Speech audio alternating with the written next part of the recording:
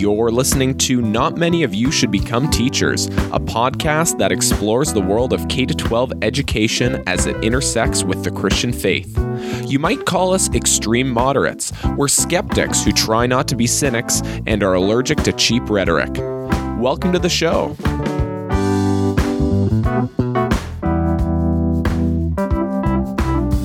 On location from Grand Rapids, Michigan. First time that we've ever left our country, let alone our province, to record an episode. Well, not just to record an episode, but here we are at the Shaping Christian Learning Conference that's being led or organized by the Kairos Institute here at Calvin University, as well as another organization called Inch that I'm now learning about. And tonight we just were able to hear from Luke Bretherton, who is the first plenary session, and he talked about a number of things. So we're just going to put some installments of takeaways about what it is that we hear and whatnot, and how we can move forward with that. So Dave, what's like a major takeaway that you have when it comes to what Luke was talking about? Well, besides being massively exhausted after a full day, and this is the first day kickoff, and we're winding it down, looking forward to a few more days of this. I was just totally taken away, Riley, with how this whole thing was framed. I think around Luke Bretherton was using the language of shalom and of restoring. We were having this conversation. We were standing outside. He didn't once use the word kingdom, but that was implied there as well. And so the world as it is, and the world as it should be. So we're driven by this vision of the should. And he talked a lot about agency, like the ability to act and the ability to enact change. And that I think I wrote this down here. We were both furiously taking notes. The idea that education is a method and a mode by which change can happen. So thinking about as humans, this basic need, or I think he called them assumptions, two basic assumptions for human flourishing, which is this vision of shalom. And we would suggest that that's ultimately a Christian vision, that it has two parts. The assumptions are there's a need for change in the world isn't as it should be, and that we humans have agency. And that and so it's not just deterministic. That was a lot of fun. I'll throw it back to you. And what did you think, Riley, of all of this? Well, Luke was using natural imagery to show what change agents are meant to look like, as our students as agents of change, and he specifically was using the word like the word metabolism or metabolic, a metabolic manifestation of how our students are enmeshed in change. And that sounds very, for me, it took a little bit of like, what does that mean? But essentially coming to the realization that anyone are enmeshed in relationships that are human and non-human, both in the natural, but like in our natural world, we are completely in the middle of those things, and that we live in the via, in the in-between, and that we ask ourselves, well, what is going on here in the middle, and what's taking place here? What is going on around me? What is going on here? And he says that the verb that we use when we're talking about that is listening. And he frames that as a sacred act, going back to the Shema, Hear, O Israel, the Lord our God is one. So he says that we shouldn't begin with our fears and strategies, but rather we should listen. And recognizing being in the middle and recognizing what is going around us helps us frame ourselves as agents of change, agents of what he would call social, political, economic, whatever change, instead of designing blueprints that then create maybe he wouldn't use these words, but like a cookie cutter type of student, or a hero type of student that doesn't necessarily listen to what it is that is going on, but has achieved something or achieved mastery. They talked a lot about mastery language. These are things that I'm still learning about and playing around with in terms of my own understanding, but definitely asking, in this natural connection of enmeshed relationships, what is going on around me? So, yeah. This also ultimately is shaping Christian learning. That's the name of this conference, and it comes back to the idea of what is specifically Christian about this. I mean, design thinking and curriculum, seeing a world that is flourishing. These are not uniquely Christian ideas. What I appreciated tonight was, again, back what you mentioned, Riley, about the language of listening as a Christian posture. I'd never thought of the Shema, hear, O Israel, the hearing, and hearing the word. That's really powerful. I think one other thing that Bretherton did tonight, I like it. It's like Luke Bretherton, Dr. Bretherton, just so many things sort of rattling around in the brain here. I called by his first name, didn't I? It's all good. Yeah, I don't think you're supposed to. No worries. We gotta edit this part. Okay. The second part of it was what Bretherton did with the language of conversion. I thought that was fascinating. He takes this word or this concept, what he calls the language or the vocabulary that the church uses to describe this process of change. Because again, to be change agents, to seek change in our world is not uniquely Christian. But what the church calls that and has made it individualistic is the personal conversion story, right? That he mentioned things like the altar call or, come to colonial missionary. Yeah, there's a colonizing aspect of that. But this idea of converting, he used it in the sense of wanting to reclaim it, or he used this really fancy academic phrase, Riley. He said he wanted it to become full orbed. So like this full spherical shape, like not just a part, not just a slice of what it means to understand the nature of being converted. It's not sort of a one-time thing. And he goes back to that language of process, the idea of in the middle, we are meeting students. One person there was a question from the floor. There was this big Q&A section at the end. And one person asked about, what happens when I have a student that I just see for 15 weeks of a semester. I mean, I teach in a semestered context. Riley, you have a little bit more runway when you have sort of a year you get to spend with the students. It's still only a sliver of time. If we're talking K-12 education, we're a small segment of that. Is to recognize that the student has been in formative process prior to us, not a blank slate when they come in our door. And when we leave, this is connecting again to some of our other conversations we've been having, about don't expect closure. There's almost an element of that is we're passing the baton on. So participating with students where they're at, seeking to inspire them, to help form them. We're being formed ourselves. So there's so many layers to this.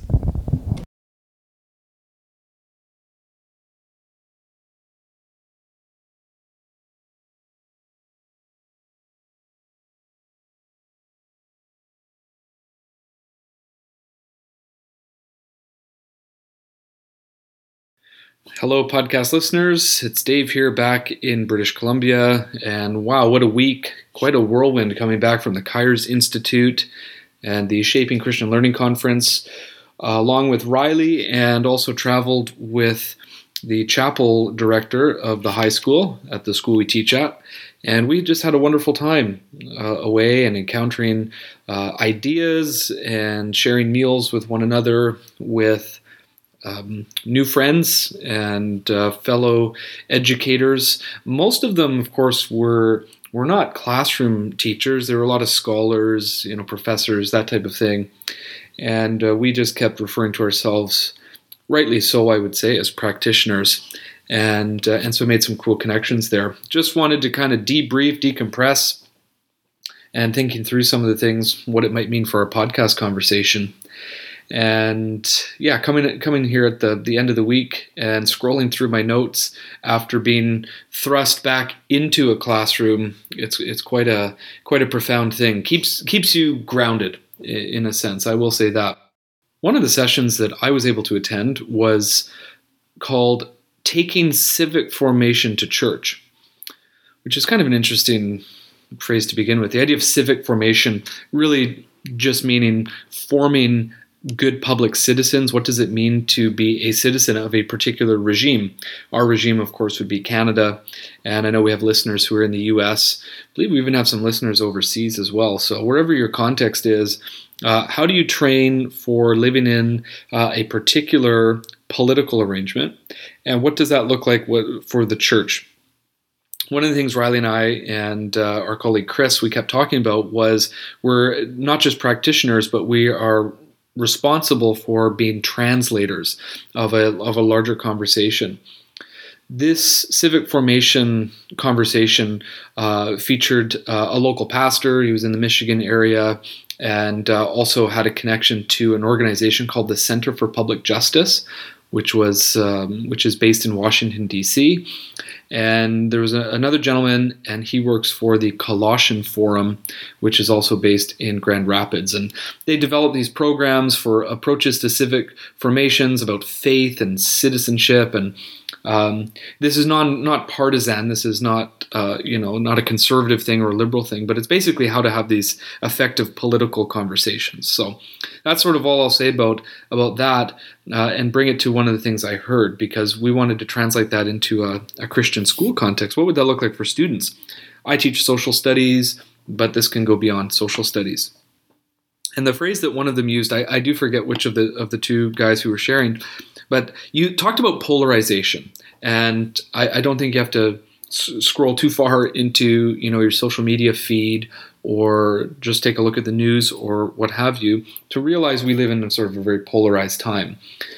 As a historian and somebody who studies the past and tries to relate that to students, I don't know if there's ever been a time when there's not been polarization. I think it's just a degree, a spectrum issue, but man, are we really feeling it. And so this person shared that polarization has been colonizing, using his words, colonizing non-political spaces. What he meant was this polarization is dividing people in the church. So political issues and single issue voting, the political sphere is dividing brothers and sisters in Christ, Christian unity. It's sort of tearing at that.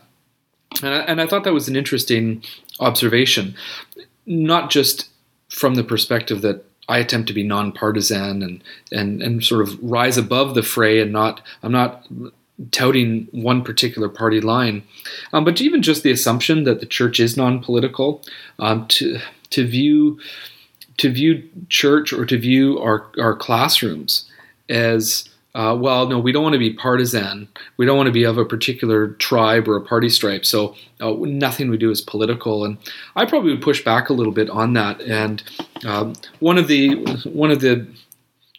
ways that this was resolved, actually, from the same presentation, was a project around Christian citizenship called political discipleship. I thought that was a fascinating thing, and if you want to go check out politicaldiscipleship.org, just ask this question, like your political autobiography, getting to think about what it means to be a citizen, and just basically how to talk to one another, how to focus around how can we agree to disagree in the realm of unity, and then what can we study, and then how can we act on it? And I think this is a wonderful sort of pedagogical approach.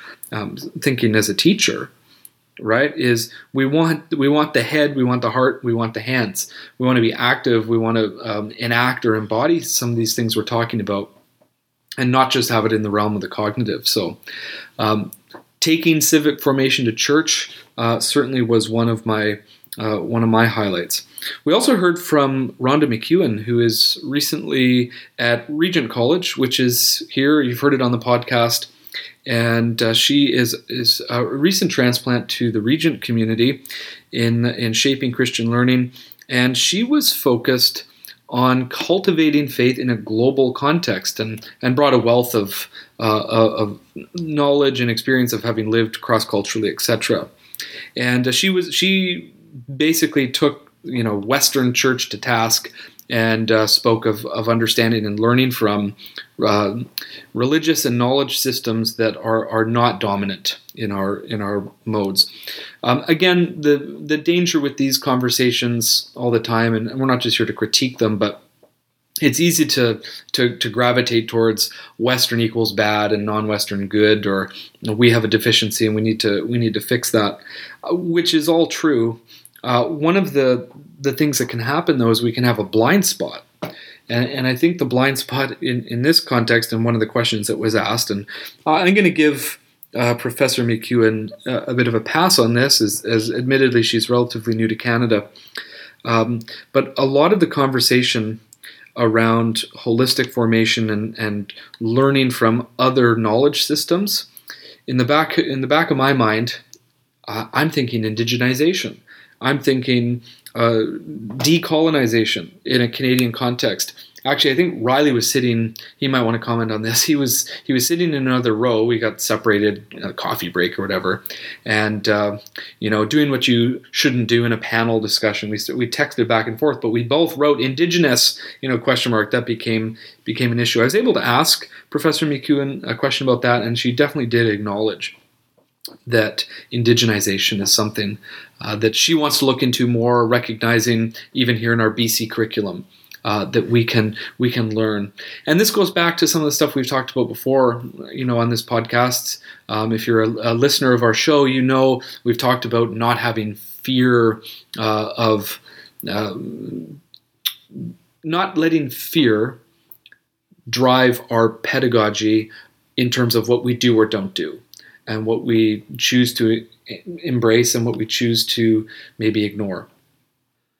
One final thing I'll highlight is the plenary session that happened the second evening, and it was a wonderful time to basically center voices that we don't often get to hear, or we know that maybe we should. And in the vein of that non-Western, this was an evening to showcase some African voices, and so it was a panel on African Christian designs for learning. So it featured a professor of theology and philosophy at a theological college, which is in Nigeria. That's Dr. Tirser Aben. Next to him was Dr. Faith Nguru, who was a lovely woman, and we've so enjoyed getting to have dinner with her the first evening. She is a professor, also an academic vice president, I believe, of Daystar University, which is in Nairobi, Kenya. And the closest thing I could probably compare it to, look up Daystar. They are on Twitter as well, and were retweeting us as we were. I think the time zone was in their favor, and loved hearing that we were spending an evening with Dr. Faith Nguru. Daystar would be a liberal arts university, not unlike Trinity Western.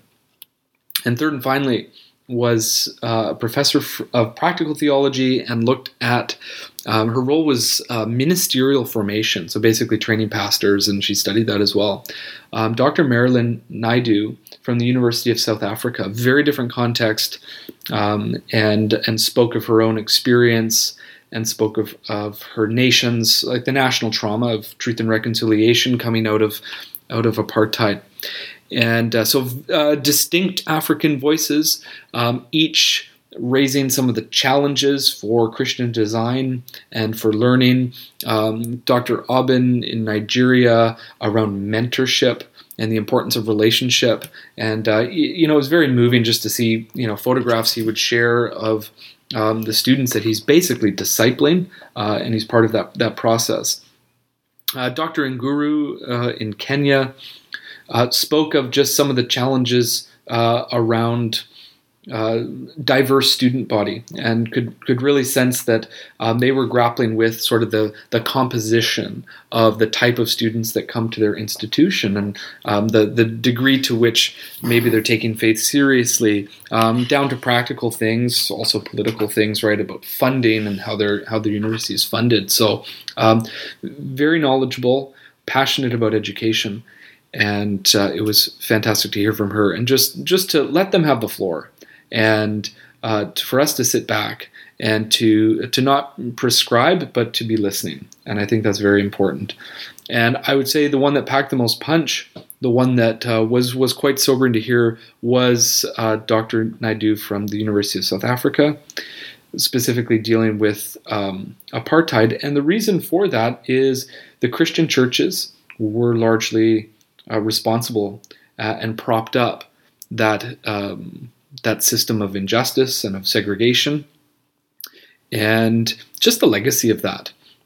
Could really sense both a righteous anger that was fueling her desire to see restoration, to see justice. Also, she was sympathetic to deep reservations in her country around faith and around the role of the Christian church. And so sort of pulled no punches on that. So there was a time for them to share. We ducked out. The time was getting late, and we'd have a very full day. So even though we didn't get to stay for the Q&A, I did manage to thank particularly Dr. Naidu from University of South Africa. So we'll link up. I'll make sure that it gets linked up on our website, who these people are, who we were listening to, and just a wonderful time. So if I could sort of sign off on my section here, I am deeply indebted to the Kairos Institute, to the people we met, the good laughs that we had, and the meals that we shared. I think the mealtime, communing around a conference buffet table is some rich conversations. So feeling very fortunate and grateful that the school that we teach at allowed us to go.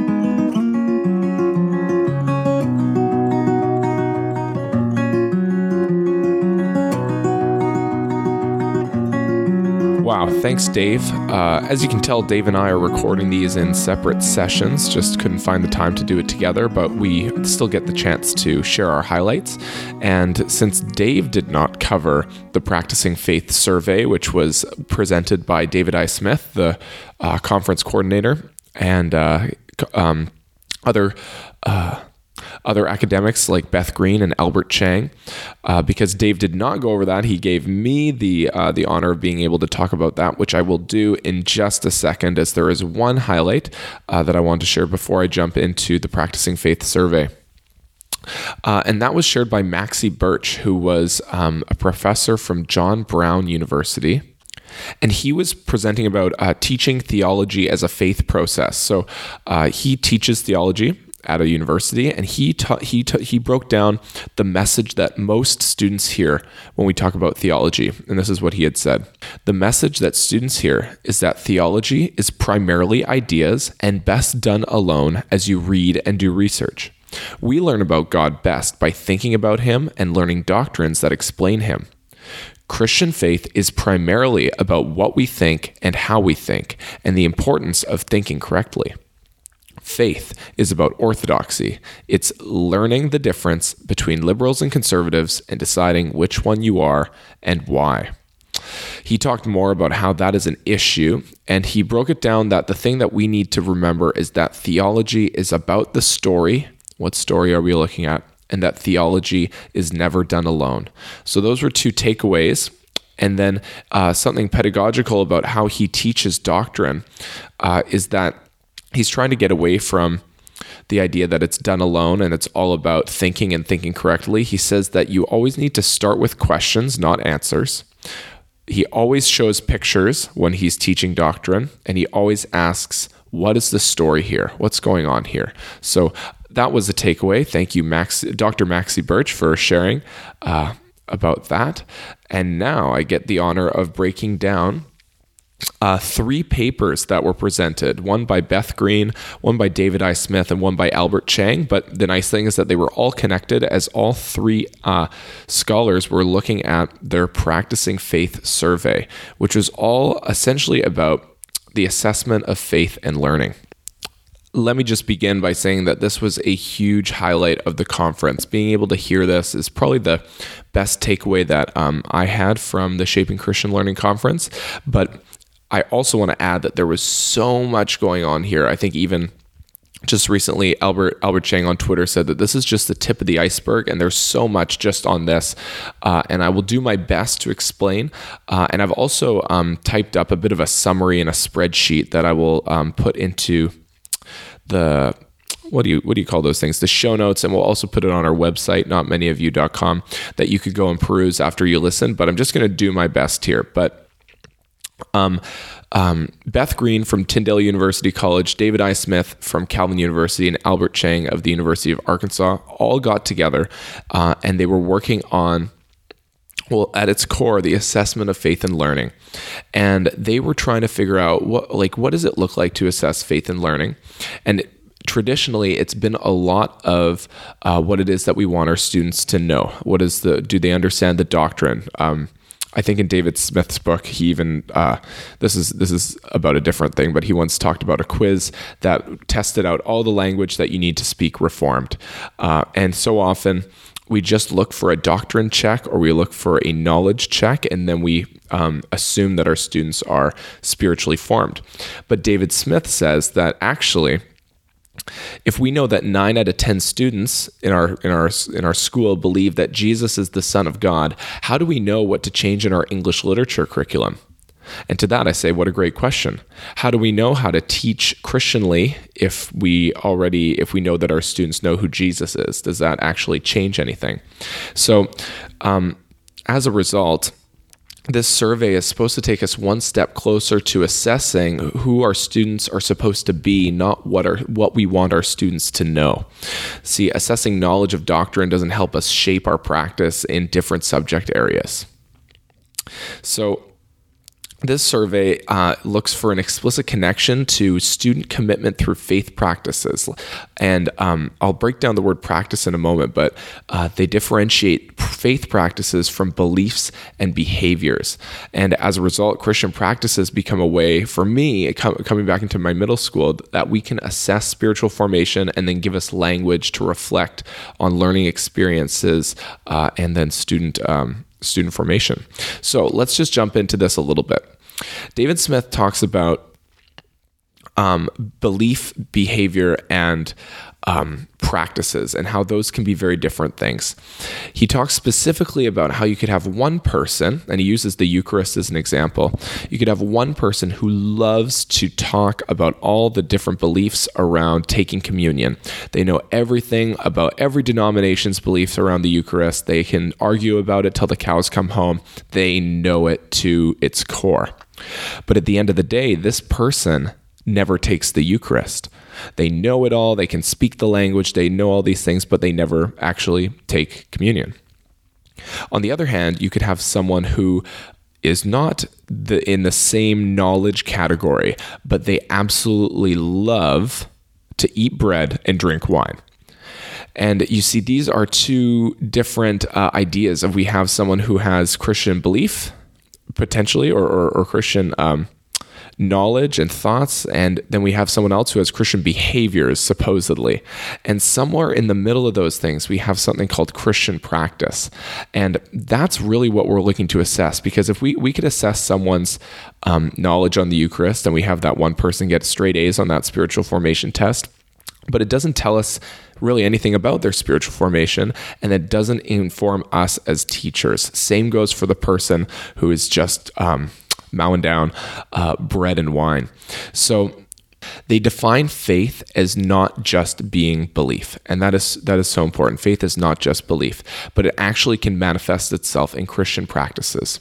And there are 5 strands of Christian practices. I don't know if they're strands or facets. I actually don't know what language to use for that, but this is how they've broken it down. They've broken it down into the following. So there is intellectual practice, which is practices or Christian practices that enable truth-seeking, checking, and discipling the mind. Examples that they gave, and then this was in Albert Chang's presentation. He had almost like I can statements, which in my context here in British Columbia, I can statements are all over our curriculum. What can our students do? And this is also in the idea of faith practices, but some intellectual practices could be some of the following, like I can consider different points of view to help form my judgment on an issue where others disagree. I can keep calm when my views are challenged. I can start conversations with others outside of school to share what I'm learning, or I can seek out readings, articles with a Christian perspective regarding what we are learning in class. So those are just some ideas of intellectual Christian practice, and they've been broken down even into some subcategories like diligence or humility, a love for truth, and faith integration. The next one is called relational Christian practice, which is practice that's focused on the attentiveness of well-being of others in the school community. I think this is something that we sometimes focus very deeply on. It's putting others first, our relationships with our peers, our relationships with school staff. So some I can statements would be that I can encourage a struggling classmate, or I can thank my school janitor, my school custodian, or I can interact respectfully with educational assistants or admin assistants, stuff like that. And then 3 more here. The next one is introspective Christian practice, which focuses on self-examination for discerning one's motivations. So, and I can state that this is like, I think at its core, it's like check your heart. I don't know if anybody listening to the podcast knows John Crist, but John Crist is a comedian who has a lot of jokes about Christian evangelicalism, and he talks about check your heart. You got to check your heart. But this introspective practice really is a lot of check your heart. And it's basically saying that I can check my motivations for what I do in school, and I can offer my best effort as a gift to God. So checking what it is that we're doing, checking for pride, checking our motivations. Second to last, we have benevolent Christian practice, which is practices that go beyond the school community. They're associated with seeking good of the wider community. And an I can statement could be that my classmates and I can discuss the needs of people who live in our community. And this might seem very strange, like, hey, like, what are we doing with this in our school? Like, aren't we supposed to be within our community? But a connection that I was able to make with the school that I work at is that we have something called our Award of Excellence, in which students have to take leadership opportunities outside of our classroom, outside of our school, and go help in community service areas, whether that's helping clean up streams or helping at community centers or whatnot, but looking at our wider community and seeking good in those areas as well. I also think this has to do a lot with things like as we see actually in a chapter of the Grand Paradox, which is coming up soon, they talk about merging or having righteousness and justice synonymous. And I think that benevolent Christian practice is deeply entrenched in justice, as we maybe, like, for another example, we have a group of high school students at our school that will go and they will help with homeless people in a rougher area of town. And they're seeking justice and feeding these poorer people who can't feed themselves. And they are seeking good beyond our school community. So breaking down benevolent Christian practice. And then formative. Now, this one comes up, I think, maybe the most when we talk about spiritual formation, because formative practices are aimed at discipling the self to become a more faithful learner.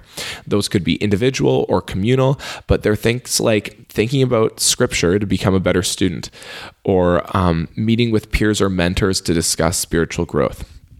And it's really important stuff. But I've realized that as I've read this, like, we are overwhelmed, at least in my experience with Christian education, with relational Christian practice and formative Christian practice, putting others first and reading your Bible and praying every day, which, as you can see, they're still included. But just knowing that there's more to that and seeing how we can expand ourselves and expand our practice was so cool with this. But let me break it down just a little bit more, because I realized that there's some people that just heard me say 5 big words: intellectual, relational, benevolent, introspective, and formative, and they have no idea what this is supposed to help us with, or how does this help us assess, or how does this help us teach and whatnot. But let me give you my personal takeaway. So here's the deal. After going through this presentation and hearing what these people are, what these really, really well thought out scholars have been sharing, I see this as a new framework for my teaching as a Christian educator. As I look closer and I see these terminologies, I see these different Christian practices as ways to form my learning experiences. So, for example, when I am teaching math and I need students to work together, this is a learning experience that could be framed in relational Christian practice. We do need to put each other first and see each other's needs more than our own if we're going to succeed in a collaborative math activity. that gives me an opportunity to point to that as I'm teaching, or to also just keep that in the back of my head and reflect on my practice, and then see how it is being affected in my classroom. Is that something that's being hit home? Are students leaving my lesson, even though it's a math lesson, are they leaving that lesson putting other people first in relational Christian practice?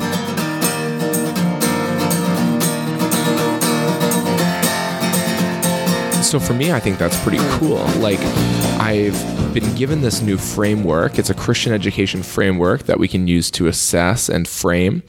And it's not more things that I need to do. So often when we see biblical integration, it's like, oh, now you need to add a Bible verse to your lesson. Now you need to add the gospel into your lesson plans, which is really backwards, because as we teach Christian lessons. It's not we make lessons Christian.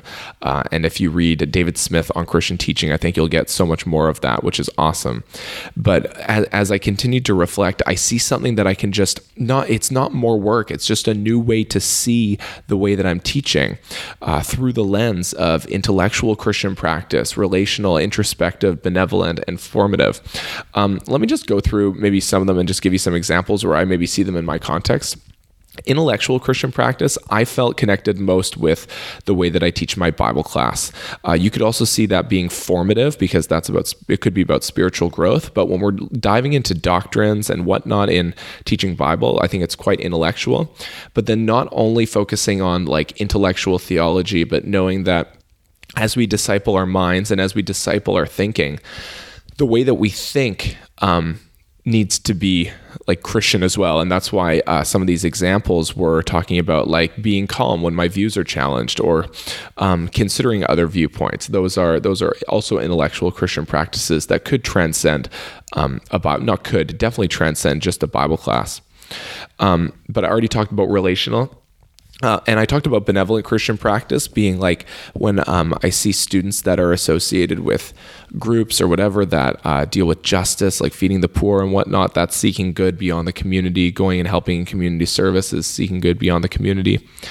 And then introspective was really great. So at our school, we have athletics, and our athletics team, like team name, is broken down into an acronym that spells out, it spells out the team name, but then it also breaks down into different words. So things like an athlete at our school is respectful, an athlete at our school gives effort, and it all comes down to the idea of like checking your heart, like, when you are playing athletics at our school, are you playing in humility? Are you playing in a way where you're giving your best effort to God?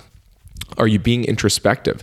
So all of those things point us towards introspective Christian practice. And I think that could transcend athletics into other areas where we see excellence, whether that's in the arts, fine arts, music, or whatever. But being introspective in that is definitely something that transcends just thinking about spiritual formation or Bible class. And all of these things are just a way that we reframe the way that we're teaching. It's nothing to do with adding Bible verses to our lessons, which I think is just awesome stuff. And then finally, like this whole thing is about assessing spiritual formation, which I think is really important at a Christian school. It's not just good education or by education by nice Christian people. We have to take a look at our students, and we put our students first. And I think this is a huge connection to our British Columbia core competencies. In British Columbia, my context, Canada, we essentially want our students that when they graduate high school, if they didn't learn anything throughout K to 12, like this is the crass way to put it, but if they didn't learn anything throughout K to 12, we hope they leave with an ability to communicate, that's the first core competency, to think, second core competency, and to have responsibility, both personal and social. And those are ways that we frame our lessons. We frame, if I have a math lesson and I need students to explain their thinking, we frame that around communication. I'm not teaching a lesson on communication, but I reframe what I'm teaching in a sense that students can understand now we are communicating. Or if there's an area where we need to be creative in our thinking, we frame that lesson around creative thinking. In the same way, we can do that with these lessons, and we can also reflect on those through self-assessment. The best way that the core competencies are assessed, or actually the only way in British Columbia, is through reflective self-assessment. And for me, this is where I want to take this. I want to take this in my grade 6 classroom to a place where I could see grade 6 students looking at their term, looking at their learning, and then being able to pinpoint and reflect on moments where they showed one of these 5 strands of Christian practice. Being able to reflect on a time when they showed relational Christian practice, or when they were introspective for their own motivations, or where they saw themselves grow spiritually in a formative way. That would be cool. We reflect all the time at our student-led conferences when students showcase their learning and they showcase how they've shown the core competencies. What a great way to showcase spiritual formation, to show some of these cool things, instead of just showing your Bible test to show you how much you know about the Eucharist. This is just so much more powerful. So that's where I'm going with this, and I'm so looking forward to hearing more about where the Practicing Faith survey is going. As this is just the tip of the iceberg. But I've written up a summary on a Google Sheet, and then I will have that shared for you. And this is just, obviously, I've written that it's my summary. Don't think that this is any official document that was written up by the actual curators of the survey. That's not true. This is just my notes that make it accessible for other people to see.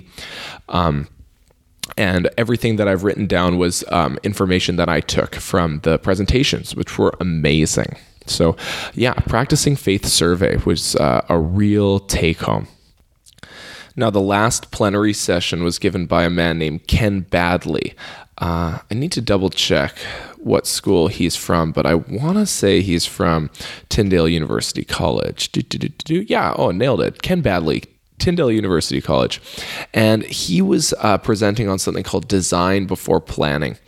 And I thought this was great. He was a really funny guy. He was really good at explaining just what I would call good unit design. But the cool thing that he does is he differentiates between planning and design. Planning and daily activities, like things that people and educators do on the daily, is different than design. And everything he talks about design when it comes to designing a course, designing a unit, has an architectural connotation. So everything he would use to explain design would have to do with the design of a building and would have to do with the design of a city. So he talks about how some buildings look more inviting than others, and what changes between those two architectural designs, and how does that change between our units? How do we make a unit that's more inviting? He talks about entrances and exits, and how entrances it's literally the way to let them in to what it is that you are trying to teach them, and exits are the way that you are trying to get them out of the lesson. So he talks about exit slips and whatnot, which is good practice, but then also so bringing students in, not getting them out, you know what I mean, but assessment is like what are they learning as they leave the doors. He talks also about another really good point that he talked about was like sidewalks and paths, and how so often we see that there's been a sidewalk that's been laid or a path that's been laid, but then just to the side of it on the grass, you can see the grass is really worn down because actually the quicker way was to go this way, and that's the way that the students wanted to go. And that as we lay our educational sidewalks, we need to continue to put them in places where students will want to go and pull the students in that direction as we teach. He also talks about green spaces, which I thought was really interesting. And he brought in the idea of Sabbath and how in a city that's full of concrete, it's the green space that brings a break. He shows a picture of Central Park in Manhattan and how that makes a difference in the city planning and how that makes a difference in our units. He was talking about the weeks and weeks and weeks of nonstop teaching and learning that we sometimes go through, that sometimes actually that green space within our unit that rest within our unit is so important. And he does all this under the umbrella of beauty, truth, and goodness. And he says that those are three themes that are often woven together, and it's woven together throughout Scripture, as it is also woven through any design, whether that's designing a building or designing what it is that we are doing as teachers. So that was really cool. It was just a really great presentation to hear him talk about all these different things, especially through an architectural lens. And he actually has a book, and the book is called Curriculum Planning with Design Language. So that would be something that I think is very useful. It was the most, I would say, like a lot of the stuff beforehand was like an interesting mix of philosophical, pedagogical, and this was just so much to do with like hands-on teaching design, like what it is that we're doing, which was really cool. And it was just a very cool frame to hear as well. So thank you, Ken Badley, for sharing at Shaping Christian Learning. And thank you to all the presenters and everyone that we got to connect with. It was just, it was a real highlight. It was so affirming to go and hear all these different speakers who are trying to further the same conversation that I so desperately want to be a part of, and that I am a part of, being a teacher in Christian education, and then obviously coming home and then being able to use this podcast as a means for also taking it one step further. So thank you for listening, and thank you for the conference, to the Kairos Institute, to Inch, David Smith, and all those people that are so deeply entrenched in this amazing conversation. So thank you to everyone. That's where we're going to wrap up our highlights from Shaping Christian Learning. Stay tuned for the Grand Paradox Book Club.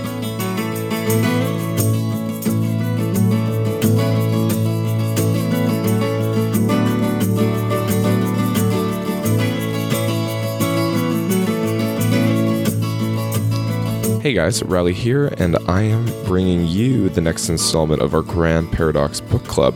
So we're on chapter 2, which is called Paradox, and this was a great chapter. Really enjoyed this one. It starts with a William Shakespeare quotation, which says, "Such welcome and unwelcome things at once, 'tis hard to reconcile." And the title of this chapter is Paradox, so I find that a very fitting subtitle and quote to include. And I thought that this was a really great chapter for a number of reasons. When I think about high school student faith formation, just as a reminder, this is the book that was given to the graduates of the school that I teach at as they walk across the stage. And for those that would actually read this, I think that this would be a really useful chapter, because it does say some pretty jarring things. So the first thing that stood out to me, that he's talking about Michel de Montaigne, which is he was a writer from the 1500s, and he talks about how this guy addressed the age-old central question, how should we live? And he says that Montaigne was among many of the great thinkers and writers in history who discovered that life is fraught with paradox, and so is faith. Further down in the chapter, there was another great quote talking about that when he was growing up in the Netherlands, he was told that if he ever went on thin ice and fell through the ice, that he should swim to the dark, not to the light. Because for the dark, because the ice itself looks white from underneath, while the hole in the ice, the path of salvation, appears dark. So just an example of paradox and how things may seem backwards. And then you would think that someone would say that the next thing after this, well, actually, Scripture undoes our paradox, or that it really helps us and whatnot, or however you'd like to say it. But in his next subheading, it says Scripture doesn't help. And he gives a bunch of paradoxes, or paradoxes that are in the Bible. So in Luke 2, the angels sing glory to God in the highest heaven, and on earth peace to those on whom his favor rests. And then later in Luke 12, Jesus says, "Do you think I came to bring peace on earth? No, I tell you, but division."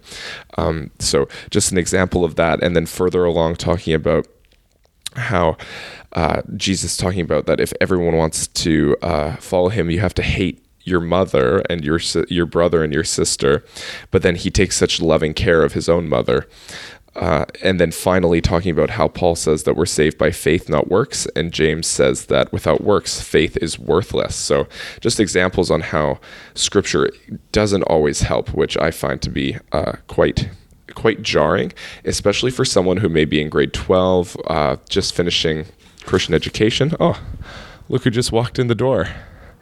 Hey, Dave. Just doing some Grand Paradox. Dave is bringing me my coffee while I expound upon chapter 2 of the Grand Paradox. Following that, he talks about living the questions and how Henry Nouwen was a great writer. Actually, Henry Nouwen was someone that heavily influenced my dad in his faith journey, especially in like the last 15 years or so, and talking about what that is to live the questions that faith engenders. Is that a word? Engenders? Yes, but singular, engender. Questions engender. Oh, it says plural. Oh. Whatever. To wait on the Lord, to pray our pain, to accept confusion. Accept confusion. That's something that we don't always, we're not always quick to, I can't think of a better word, but to accept. We really like trite cookie cutter answers. Yeah, like I'm thinking about like Christian radio. Like Christian radio does not accept confusion. It's uplifting and encouraging and whatever it is that you'd like. But then I realized that someone might think, if you don't finish this chapter, you'd think that Ken is essentially just unraveling a bunch of nonsense and that he's not going anywhere. But I think that's the best part of this book, is that he is. Which is great because, man, I didn't even know about this book. Like I literally just picked this up just by recommendation of our other colleagues, and it's going somewhere, which is cool. But he talks about zero visibility landings that airplane pilots have to take on, and how sometimes in a paradox there's zero visibility, but that zero visibility landings can only be accomplished when you have total faith and trust in what your instruments are telling you, even when your senses contradict what you see plainly before you. So the paradoxical nature of the Christian life can give us an awkward sense of not knowing up from down. But I have learned that God commands our trust in his promises, and our reliance on his guidance and those are the instruments by which we fly. And I think that really, I laid the connection to that in the first chapter, where he talks about the centrality of God in the Joshua story, and that in this fog and whatever it is, we hold on to the true presence of God within the mystery, and we trust. And then he quotes Proverbs 3, which talks about, this is a classic verse, trust in the Lord with all your heart and lean not on your own understanding. In all your ways submit to him, and he will make your path straight. Do not be wise in your own eyes. Fear the Lord and shun evil. And I think that's beautiful, but that is actually what brings me my question, but I will ask my question at the end of this. He says also, this is the best part in this paragraph. Well, this whole section on Lost in the Clouds is just trusting. So he says that we are rather simply trusting God in God's leading, trusting that he is good, trusting that even if we don't like where he takes us, he's taking us there for a reason. So trust.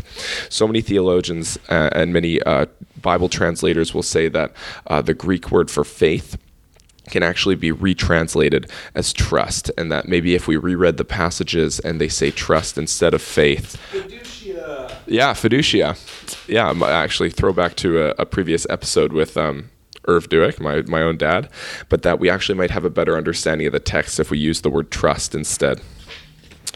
So to close the chapter, he brings up a catch-22, which I had heard about the book Catch-22, but I didn't actually know what a catch-22 was. And the way that he explains it really does do a great job of coming to terms with what this paradox is supposed to mean, because it does seem like come on, I could see someone reading this and saying, come on, Ken, like land the plane, like I guess I get it's confusing, but like bring it down. And this was just such a great way to talk about. And he talks about a catch-22, and that in the Air Force in World War II, the rigors of air combat could drive a pilot crazy.